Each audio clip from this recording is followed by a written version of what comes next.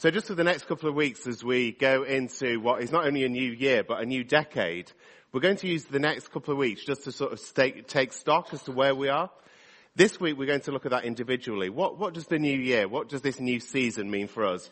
And then next week both Chris and I will be looking perhaps a bit more, so what does that mean for us as a church? So if you've got a Bible in front of you, we've got two readings for this morning. One from Isaiah, which is chapter 43 verses 16 to 21. And then 2 Corinthians 5, also verses 16 to 21. So we'll start with the Isaiah 43 passage. This is what the Lord says. He who made a way through the sea, a path through the mighty waters, who drew out the chariots and horses, the army and reinforcements together. And they lay there, never to rise again, extinguished, snuffed out like a wick. Forget the former things. Do not dwell on the past. See, I am doing a new thing. Now it springs up. Do you not perceive it? I am making a way in the wilderness and streams in the wasteland. The wild animals honor me, the jackals and the owls, because I provide water in the wasteland and streams in the wilderness, to give drink to my people, my chosen, the people I formed for myself, that they may proclaim my praise. And then from 2 Corinthians chapter 5, again verses 16 to 21. So from now on, we regard no one from a worldly point of view. Though we once regarded Christ in this way, we do so no longer. Therefore, if anyone is in Christ, the new creation has come. The old is gone, the new is here. All this is from God, who reconciled us to himself through Christ and gave us the ministry of reconciliation. That God was reconciling the world to himself in Christ, not counting people's sins against them. And he has committed to us the message of reconciliation. We are therefore Christ's ambassadors, and through God we were making his appeal through us. We implore you, on Christ's behalf, be reconciled to God. God who made him who had no sin to be sin for us, so that in him we might become the righteousness of God. Let's just pause for a moment, shall we?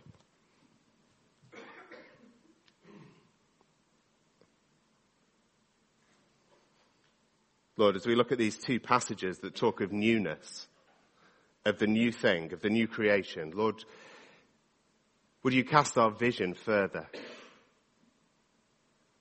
Would you help us this morning just to grasp that vision of who you are and what you call us into?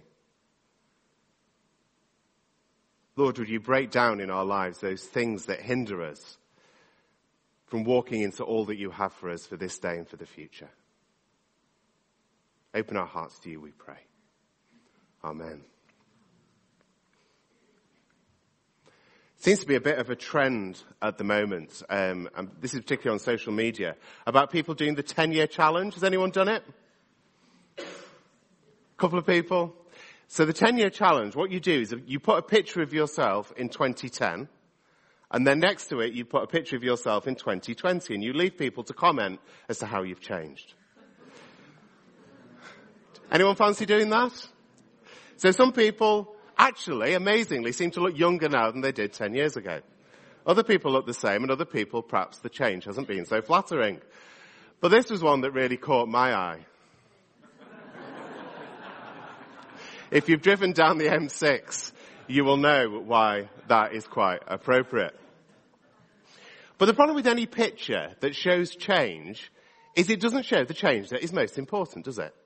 You know, we may change outwardly, but what's going on inside? What is going on deep within us? You may have been a Christian over the past decade. Thankfully, and praise God, there are people who have become Christians in this room in the past decade. What amazing news that is. But just think, over that 10-year period, or if you became a Christian during that 10-year period, what has the change been? What does your 10-year challenge look like? Have you grown to be more like Christ? Have you grown deeper in him, deeper in love for him? Or have you backtracked? And actually you're less like him now than you were 10 years ago. Is your life demonstrating more of the fruits of the Spirit than it was 10 years ago? Or have you actually just picked up more bad habits than you had 10 years ago? Are you more passionate for the gospel and for the power of salvation now than you were 10 years ago? Or are you trudging along in some kind of begrudging obedience, hanging in there in your faith? What's happened? What have the changes been? Forget the former things. This seems to be doing a thing of its own. Let's see if we can get back. Need to keep going back? Is it doing something odd, Mike? There we go. We'll get there.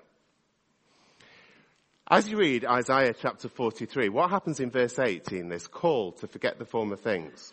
It sort of hits the reader straight between the eyes. And it's one of these verses, particularly this one, that actually preachers over the years have been very guilty, and I probably have been as well, of manipulating this verse to make it say whatever we want. And so you can come into church and you can say, actually, the things we need to forget are the very things I want to change in church life, and we want to do the new thing. But actually, if we're going to be faithful to God's word, we need to dig a little bit deeper, don't we? We need to dig a bit deeper and say, well, how can we apply this? Not only to our own life, but to our corporate life together. Because this is not about surface change, this passage. This is not about the new diet to shed those extra pounds that we've gained over Christmas. It's not about the new fitness regime that will probably last into next week and then fizzle out as we realize that we can't sustain it. This is about a fundamental change to seeing things God's way, to not being constrained by the past. So let's have a look at the context. What is going on in this passage here? Well, the basic context is this. In this part of Isaiah, Isaiah starts to look forward to a time when those Jews who've been in exile are going to be called back to Jerusalem. They're going to go from Babylon back to the promised land, back to Jerusalem. But in the start of the passage, in verse 16, what we find is a bit of a recap of the events of some of Israel's history. If you were here when we were doing the Micah series, we looked briefly then at the Exodus as to this pivotal event in Israel's history that became such a fundamental building block for how they understood themselves. But just a reminder that at the time of the Exodus, the people of Israel were slaves. They were slaves in Egypt. They were made to work hard, long hours. It was horrific. It was a terrible time for them. And God raised up Moses, a man who God anointed, to free the people. So he ends up going to the Pharaoh, the king of the Egyptians, and he says, you need to let the people go. This is what God has said. And Pharaoh says, no, I want to keep my free labor. Thank you very much.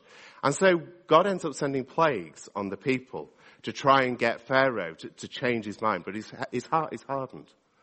Eventually, Pharaoh says, go on then, you better go. So off they go. They get to the shore of the Red Sea. Pharaoh now changes his mind and thinks, actually, that's not such a good idea. I want these people. So he follows them with an army, with chariots, with horses. And then what happens when they get to the sea? The sea parts, the people walk through. It then crashes over onto the armies and destroys the Egyptians. That is what is going on, if you like, in verse 16. This is what is being brought back to mind. This was a huge event of liberation for the people of Israel. They had walked free in the Exodus from slavery. They walked in eventually to the promised land.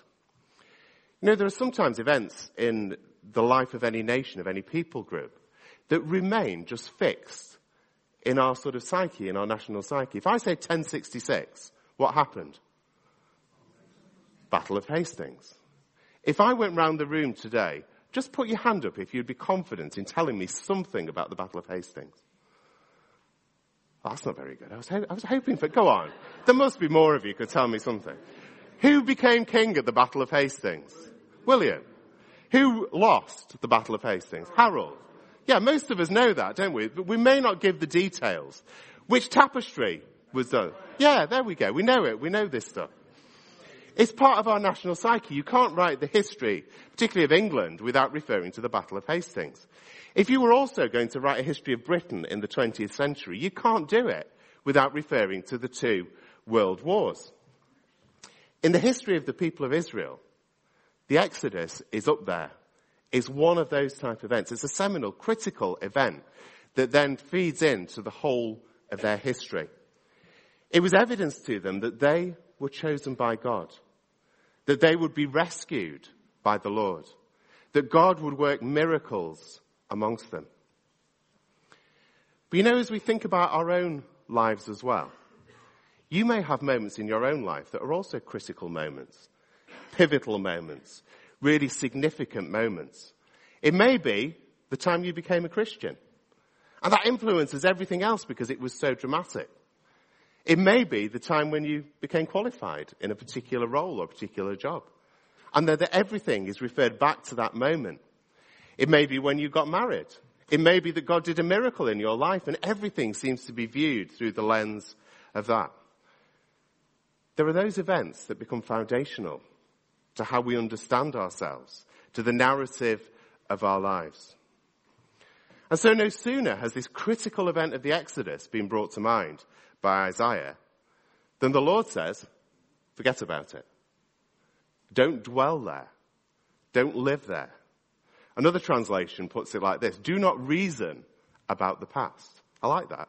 Don't reason about it. Don't think and sit around discussing it, because God has got something new. Because there's a danger, isn't there? Memories fail.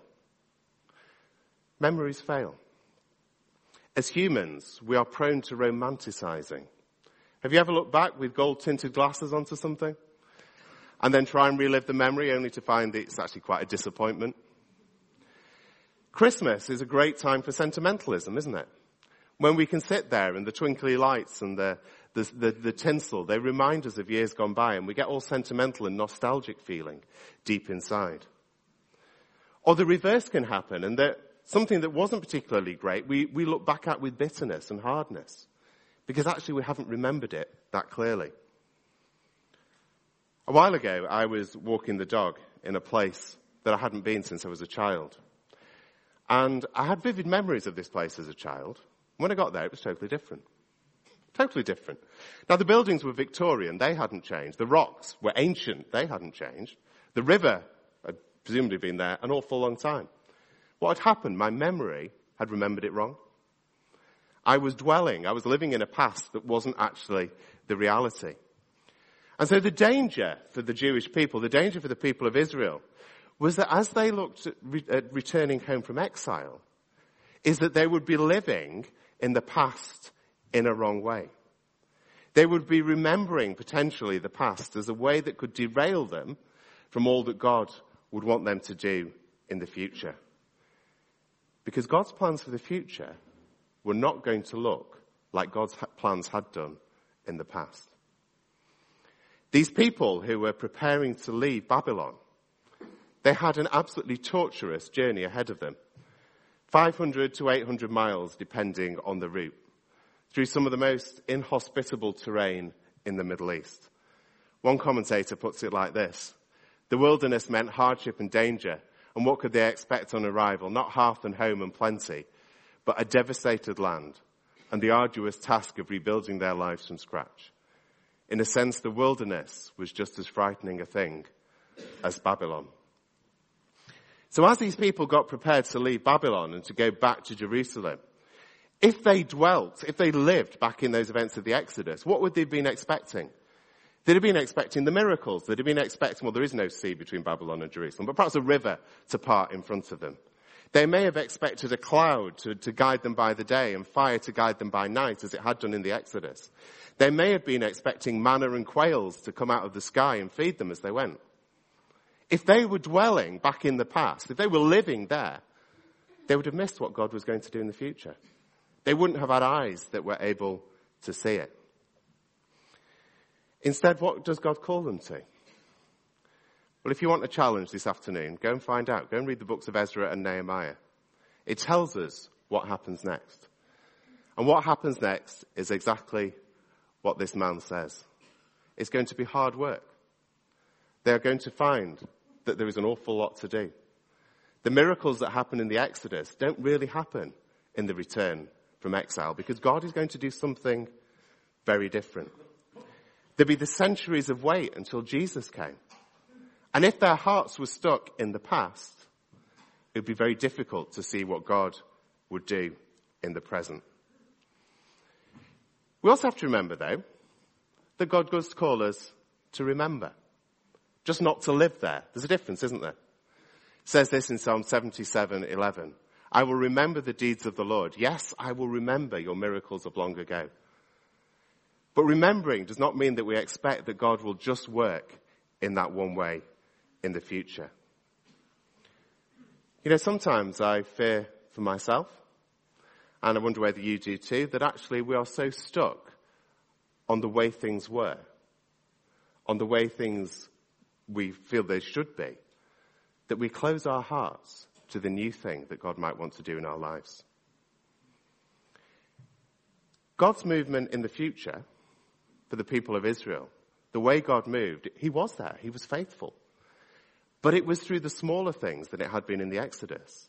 It was through working through officials. It was through God's faithfulness of being there, of enabling them to rebuild and get back to some kind of normality. But that was only a glimmer of the new thing that God was to do. You see, as Isaiah unfolds, what we find that the new thing really is all about is that God would send his Messiah. God would send Jesus. A new and greater exodus would come. Freedom not just from slavery, but from sin and the hope of eternal life. Now, I don't know what the new year will hold for you. I don't know what this next decade will hold for you. I don't know what we would all look like if we took a shot in 2030. Might be quite different. I don't know. None of us do. We can't look ahead. We don't have that ability. I don't know whether you enter this year brimming with hope and expectation, or whether you go into this year fearful of what is to come. Perhaps you're here today and actually you're looking forward and you're thinking, actually, I want to be like the people of Isaiah's day. I want the past to be just like the future. I want the two to be exactly the same because, thank you, I quite like the past.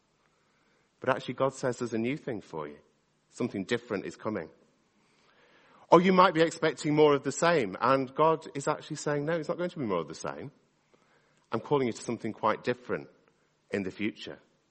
Or you might be wanting something really exciting for the future. And yet God says, I just want you to be faithful where you are. That's the new thing that I've got for you. Or you may expect more of the same, and God has a life full of miracles and wonders to show you.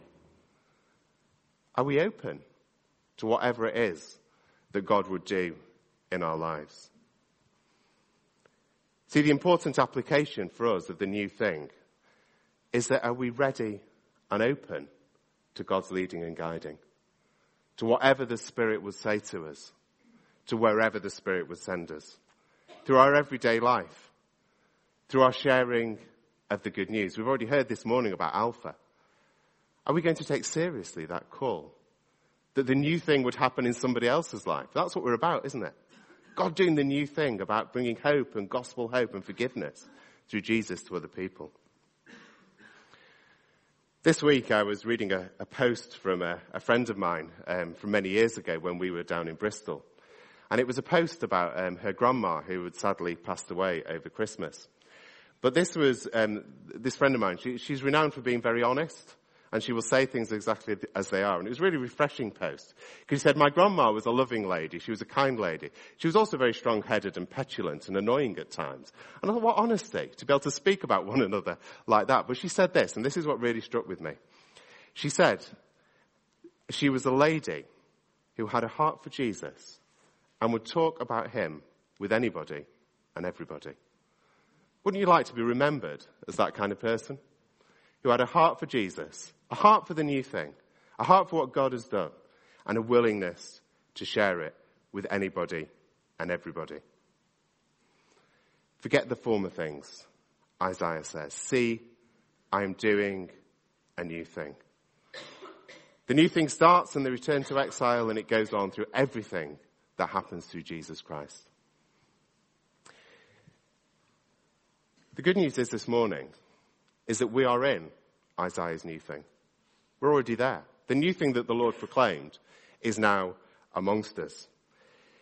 The completion of the Exodus is just a foreshadow of what happens in Christ Jesus.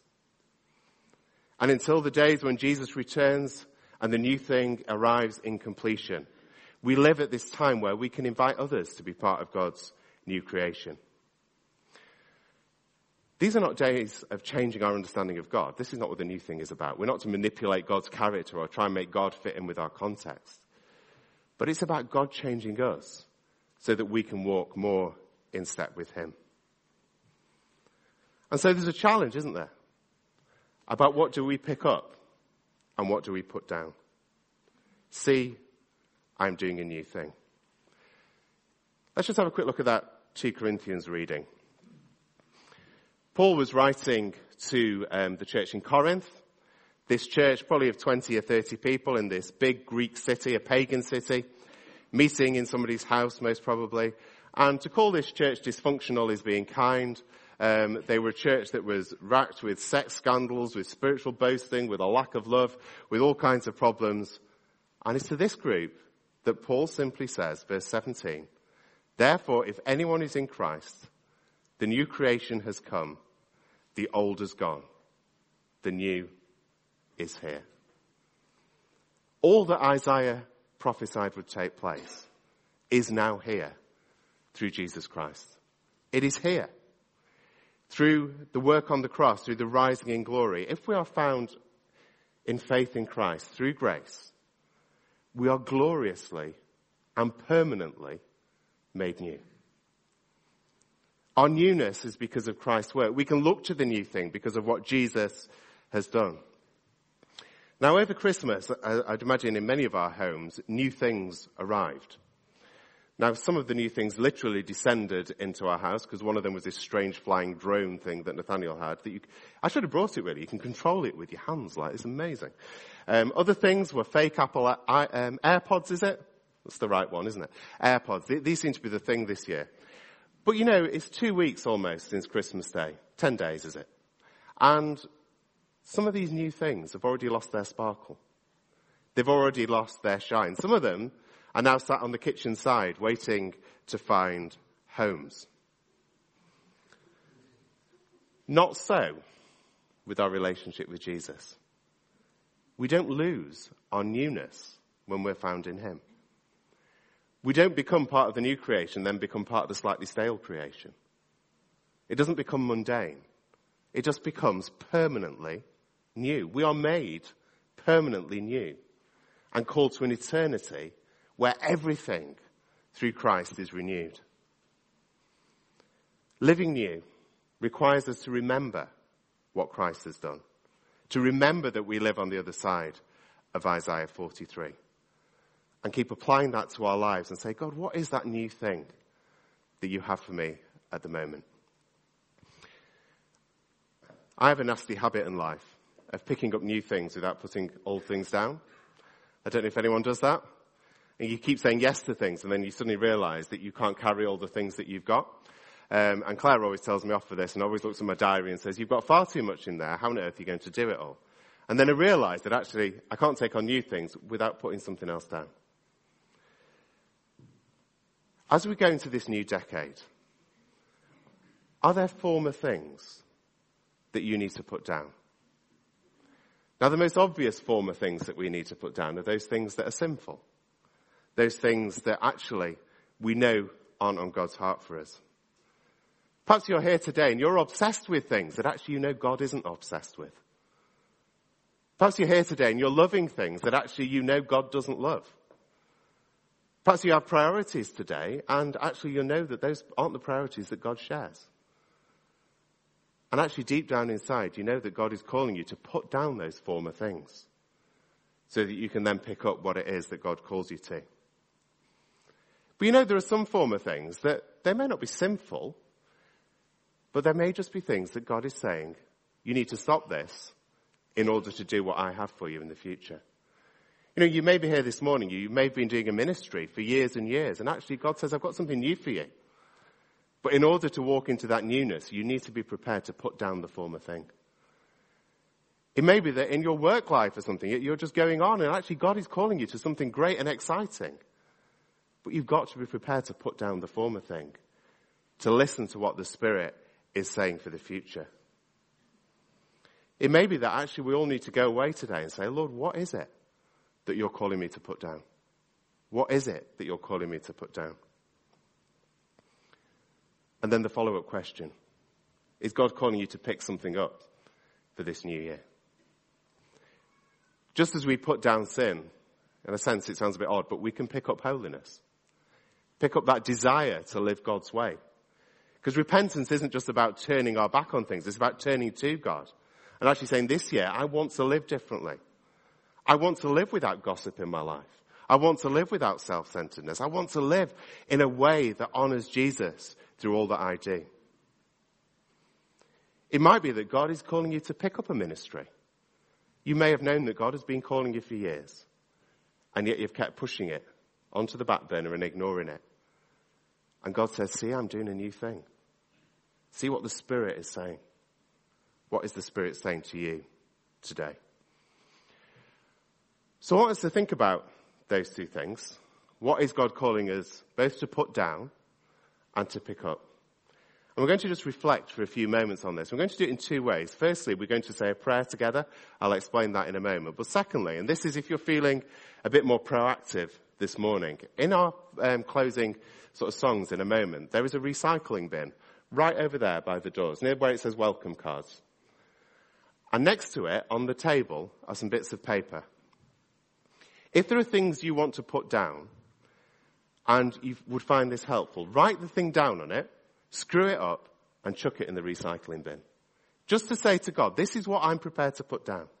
This is the former thing I don't want to have anything to do with anymore if it's sin. Or this is the former thing that I actually feel that God is calling me just to lay down before him today.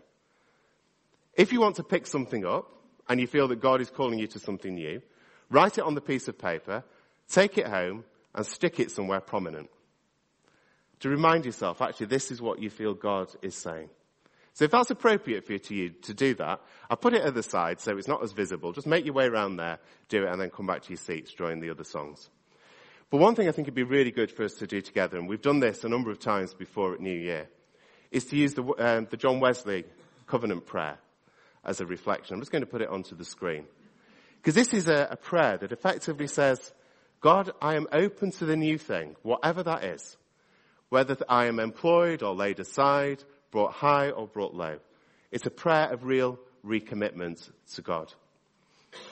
You may not feel able to pray this today. That is absolutely fine. Just let the words be spoken and see what is in there perhaps for you this morning. You may want to pray it silently. You may want to pray it out loud with me. So shall we pray? We'll pray that, and then while we're praying, perhaps if the music team could make their way to the front. Simon will lead us in some songs, and then if you want to go and write anything on those bits of paper, there'll be a chance to do that. So let's just read these words silently for a moment, and then I will lead us in this prayer.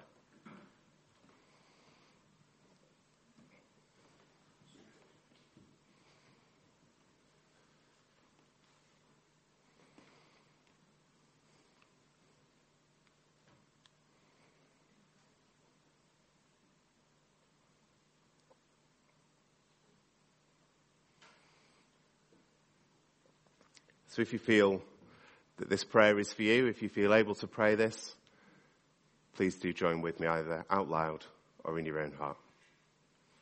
I am no longer my own, but yours, God. Put me to what you will. Rank me with whom you will. Put me to doing. Put me to suffering.